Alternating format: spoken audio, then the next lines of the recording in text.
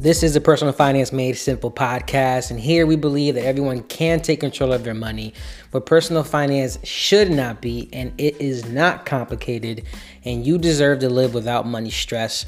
I am your host, your financial coach, your money coach, Dan Roman. Thank you once again for tuning in to the podcast, to the show. I greatly appreciate it. If you haven't slowed down for a moment and reviewed and subscribed to this podcast, please do so. And also be sure to share your favorite podcast with your friend, with your neighbor, your coworker, your aunt, your uncle, your cousin, whomever you think will need the information that we're talking about. Share this podcast with them so that they can gain what you're gaining from this.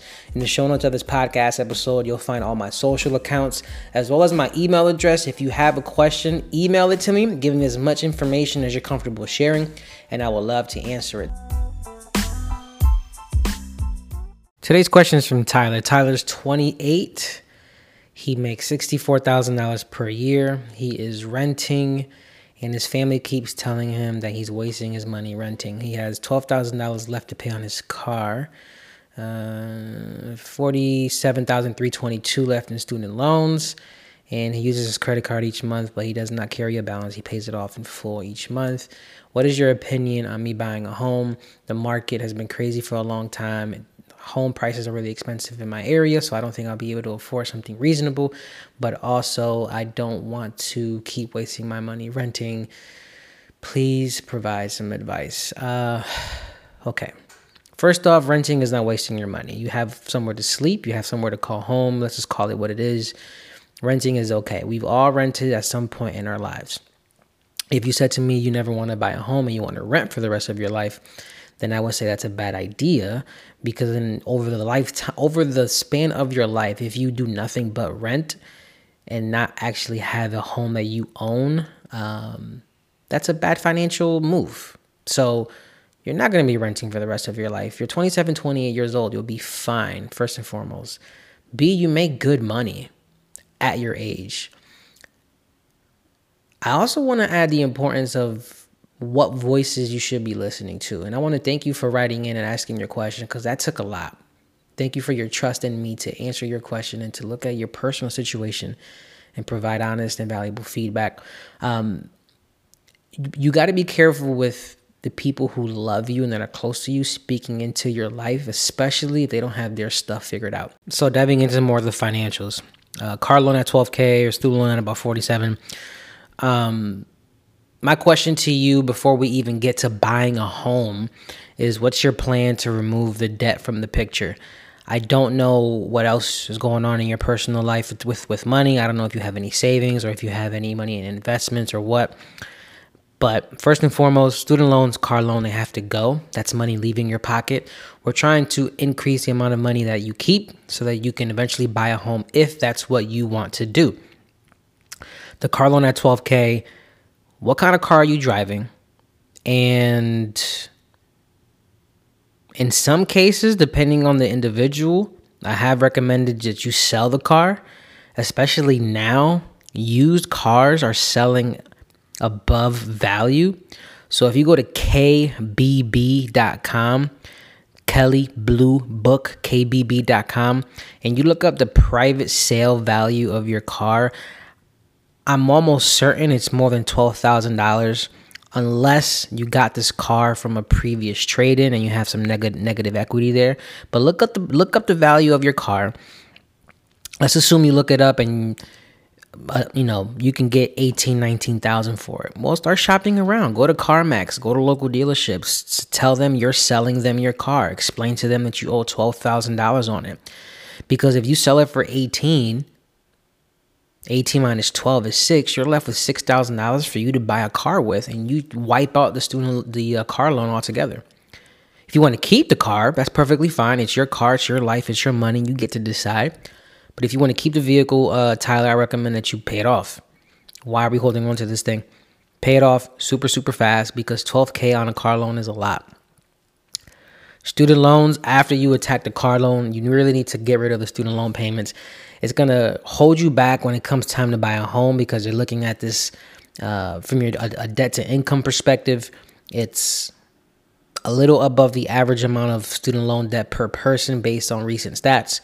But you need to get rid of the student loan debt sooner rather than later because, again, we want to keep more money in your pocket. And you can't ignore the fact that you have $47,000 that you owe in student loans. So before we even attack the buying a home part, car loan, student loan need to go. As for buying a home, Tyler, if you feel like you want to buy a home after you pay off your personal debt, I encourage you to do so. Renting forever, bad idea. We've already talked about that. But don't let your family or people close to you or anyone on social media that looks like they have it figured out guide you down a path that you're not yet ready for. Home ownership is emotionally expensive and it's financially expensive. From a down payment to your closing costs to moving in to buying new paint, even buying basic cleaning supplies. There are things that add up when you purchase a home that many of us just are not ready for. We purchased our first home April of 2020, and I knew roughly what I needed to have in cash on reserve for certain things, and I still spent more than I planned for simply because there were these odds and ends that kept coming up that needed to be addressed. Home ownership is different than renting. Renting, you have an issue, you call the landlord, they come in a couple hours and they take care of your problem. Home ownership is not that. So if I'm laying out a plan for you, Tyler, this is what the plan looks like. First and foremost, I don't know if you have any savings, but the first thing that I would want you to do is have what I call an emergency starter fund, right? Take $1,000 and put it to the side as an emergency fund in case something pops up. You have cash that you can get to at any point in time and take care of the emergency. First step is secure a $1,000 emergency fund. Second step is pay off your debt smallest to largest. Personally, I have used the debt snowball, and that's how I got out of debt over $100,000 worth. I also teach my clients to do the same. First, we're going to attack the car loan, then we're going to attack the student loans in that order. Okay. Third step, right? Step 3, let's save money on top of step 1, right? That $1,000 starter emergency fund. Step 3 in this plan that I'm giving you, let's save a fully funded emergency fund so that if something were to happen drastic, you have the money on hand. So for you, at your income level, you're renting, a 6-month emergency fund will probably be something like 10 to 15,000, roughly. 10 to 12 is probably more in line with what you need. 10 to 15, 12 to 15 is going to be a little extra, but somewhere between $10,000 and $12,000 is what I think is appropriate in your income range and also where you are in life. But obviously, if you save more, that's fine too. And then the next step after the emergency fund, if you want to buy, because you do not want to buy a home with a lot of debt or with no debt at all.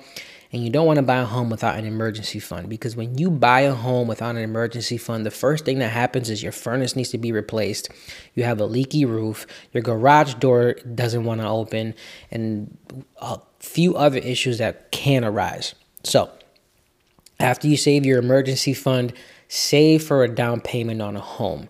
Now, be careful with the 0 down to purchase a home or 3% down. I'm okay if you go with at least 10%. I would prefer you did 20% as a down payment when it's time for you to buy a home, because you avoid PMI. And you also put yourself in a better position to secure a better loan with a better interest rate and less fees. But 10 to 20% down payment is perfectly fine. But that's going to be your recipe. That's going to be your marching orders. It's going to be your plan to get from where you are to where you want to be. And it's hard to ignore those voices that are close to you. But remember, if their situation is not in order, or if their situation does not align with what you value, then you really should not be listening to them.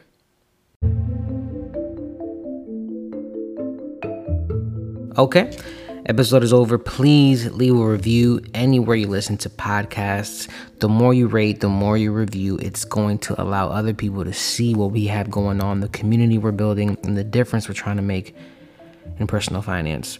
As a reminder, this podcast is in no way a distribution of tax, legal, or investment advice. The Personal Finance Made Simple podcast is for general education purposes only. Any and all information I provide is strictly for that reason. I have and will continue to provide an educated opinion.